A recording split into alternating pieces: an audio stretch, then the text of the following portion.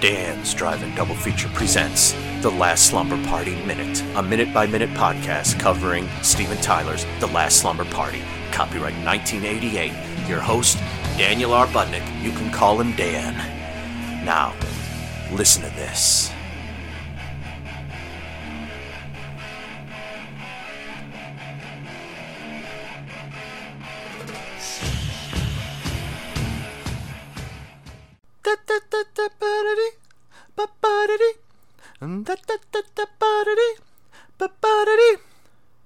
Let's go out tonight.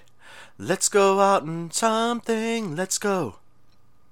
Have a good time. There's a party going on. Episode 29. Minute 29. Hey everyone, it's Dan. Oh my god, Tommy just got killed, I think. Billy's in the house. And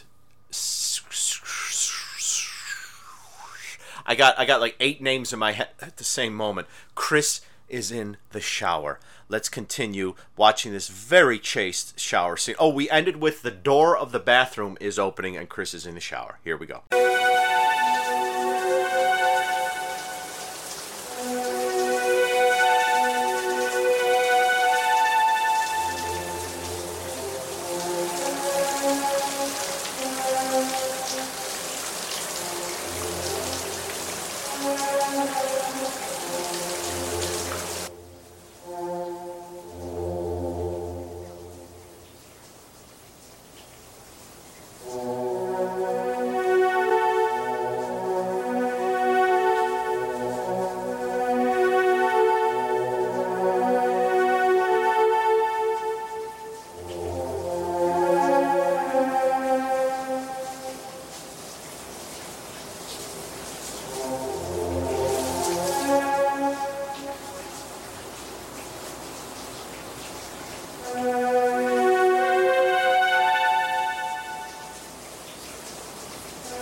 Well, this entire minute is Chris in the shower. You can see her body sort of silhouetted through a very tough to see through shower curtain, but you can't see anything.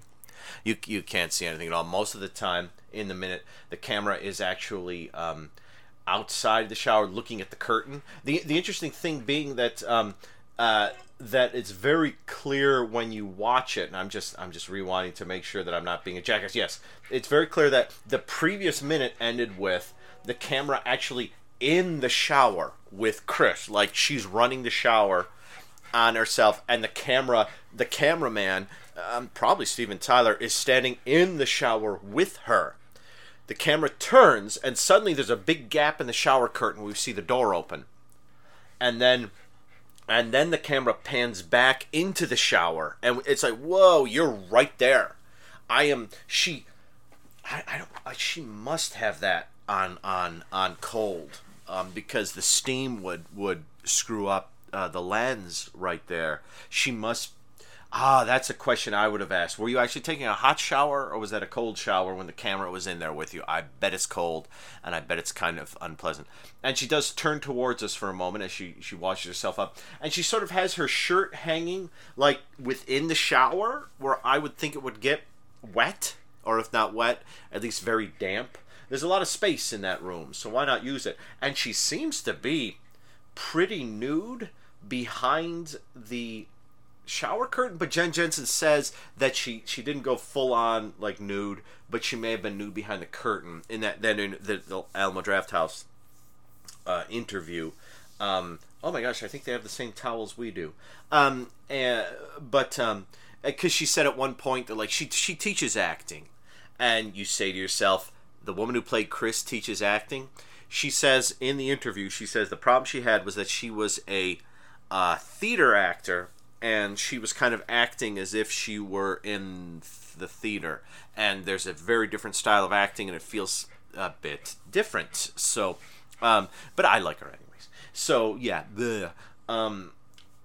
But she says, that like she has had students come up to her on occasion, and she teaches like 8th grade or something like that, or like high school or something, and she says, I'm very glad I didn't do a nude scene, because, when suddenly like 12 or 13-year-old boys come up to you and say, I saw you in Last Slumber Party, all you think is, oh, thank God I wasn't naked in that. So it's a very chaste shower scene, and that's pretty much the whole scene. Is the killer is like lurking on the other side of the curtain, looking at her. Possibly he's going to go in after her, possibly not. We don't know by the end of the minute what he's up to. It's just a couple of shots of her within the shower showering, and a couple shots outside the shower. I applaud her for being, I am very much like this myself. Before any fool around, I like to have showered. I like to be nice and clean. Now that is, I mean, part of the fun sometimes is that you've had a long day and you're a little sweaty, and it's just like, yeah, get into it. Enjoy the odors. Enjoy the human odors. But in general, I like to be clean. Maybe that's, and here's the thing, maybe I learned it from Chris. No, I didn't learn it from Chris, because I didn't see this until the mid-90s, and by the mid-90s, trust me, I had, I don't know what I'd done. I don't know. I don't know what I'd done, but I'm sure it felt great. But I do applaud the fact that she is going there, and she is just cleaning herself off, and then in Linda's shower, and then she's going out to this drunk stink bomb, this drunk Arnold Ziffel's human brother out on the bed here, although he's obviously not out on the bed here.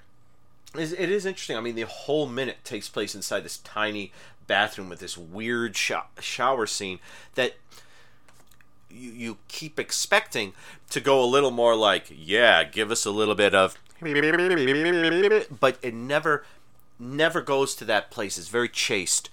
It's funny.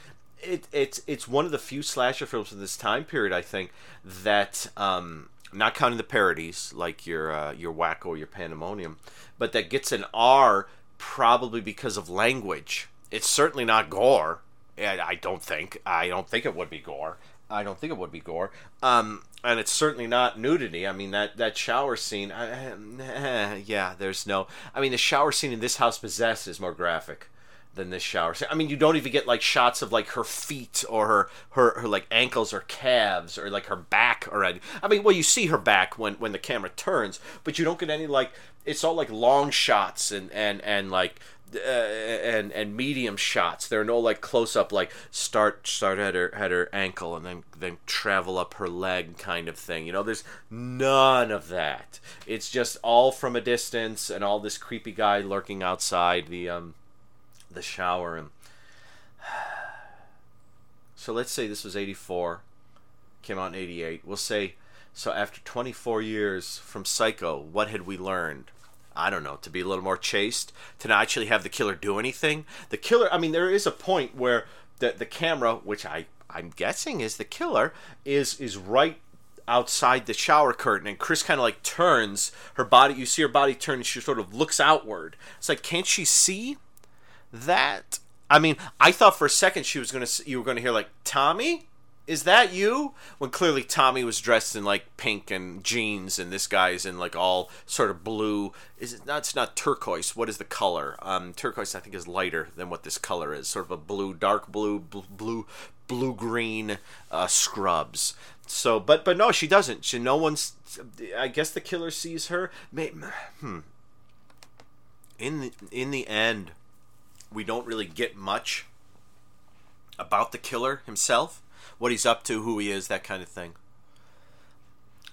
So I don't know if this is something where it's like he sees a naked lady or a naked person, and that kind of like, I'm going to kill you, and then he kind of pauses and he hangs there and has to gird his loins, as it were, because he's encountered some bare loins. I really don't know. But yeah, Chris is showering away, and I don't see the toilet. I'm trying to work on my theory that door we saw, that door within the bathroom, was a toilet. Boy, I wish I'd lived in a house like this. Oh gosh, I would have loved to have grown up in a really big house. We grew up in just the standard suburban style houses. I mean, I've said before, the house I grew up in, Berry Road, where we lived from about 74, 75 when I was 1 or 2 to 85 when I was 12. My room was at the very base of the top of the steps. So like when you got to the top of the steps, my room was right there. And so when slasher films came out and I saw all sorts of people coming into houses and killing family members, and then my dad died, I thought, okay, well, I'm first defense. When I hear someone break in on the first floor, because the second floor was pretty high up, and you might be able to get up on an awning and get to something, but it would be tricky to do so. So when I heard like someone break in, I always thought like I am first defense to protect my mom and my sister. And my sister with the Sesame Street poster on the door, my mom with the Elvis Presley poster on her door. Yep.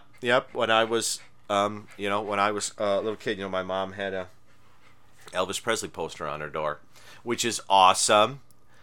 But and then Kingsgate North, I started off in an tiny bedroom upstairs, but then I moved. As a long story, I eventually ended up in the L-shaped bedroom that I think I probably talked to you guys about, where you would go down the little steps in the split level thing, the bottom portion of the split level, and in front of you there was this big, like, I don't even know what decade, 70s I guess, wood paneled, 60s wood paneled, like literally like it was like it was like it was like just strips of wood all along the wall. Such a great room, and the floor was like a lumberjack flannel kind of rug.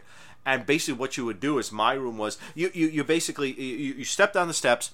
To your right was a little hallway, a door at the far end that led you out in the patio to the pool.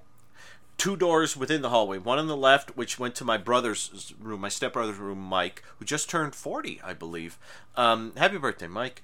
And that room wasn't very big, but he was only there every other weekend. So that was okay. It was basically like a hotel room. And then opposite that was a really nice bathroom. But then what you did, you went into the family room, which is always kind of dark and lovely, and we put one of our 2 Christmas trees. You go to the far right corner, in between the love seat and the stereo, being sure not to bump into the deer's head. You stick your fingers in between a crack, in between a crack in the wooden planks that made up the wall, and you would pull out a door. And there was no doorknob, there's no nothing like that. If you didn't know the door was there, you wouldn't know there was a room there, unless you did a Sherlock Holmes style thing where you were like, where's the rest of the space that I see from the outside? And that was my room. It was a long hallway where pretty much all my stuff was, and then just this nice little space where I had a bed, and I had a bookcase and a dresser with a stereo on it, and on top of the bookcase was a little TV. No heat. They eventually put in a space heater, which I never used, so we got really cold. But that was the room I grew up in, and I hesitate to say that Linda's bathroom is about the size of that bedroom. Currently, we're having fun watching Chris in the shower, or watching the killer watching Chris in the shower. But I had a lot of fun in my room too. My room had more windows. My room was close to the pool. I could actually sneak out. The great thing about it was a first floor, so I could actually sneak out of it if I needed to at night and go and do stuff. I rarely did that. I'm no crazy ass rebel, but sometimes it happened. So I went off on a tangent there. But these rooms, they remind me of places, and I did not grow up anywhere near Louisiana, but I grew up on the suburbs near the edge of Rochester. Literally, like if you drove up our street, Kingsgate North, you took a right and drove for 2 or 3 minutes, there was a, I forget, was it the 101? You cross over or under the 101, which is about a half mile up the street, and you were in the city of Rochester, which is pretty gamey. But we were okay. So that's Last Slumber Party. That's my reminiscence party. Sorry about that, everyone. I went a little overboard right there. I guess we're getting close to the end of the first half hour of the movie, so I just went a little too much. And, of course, if I can say, this minute is basically a woman taking a shower. You got to say what you got to say. So, listen.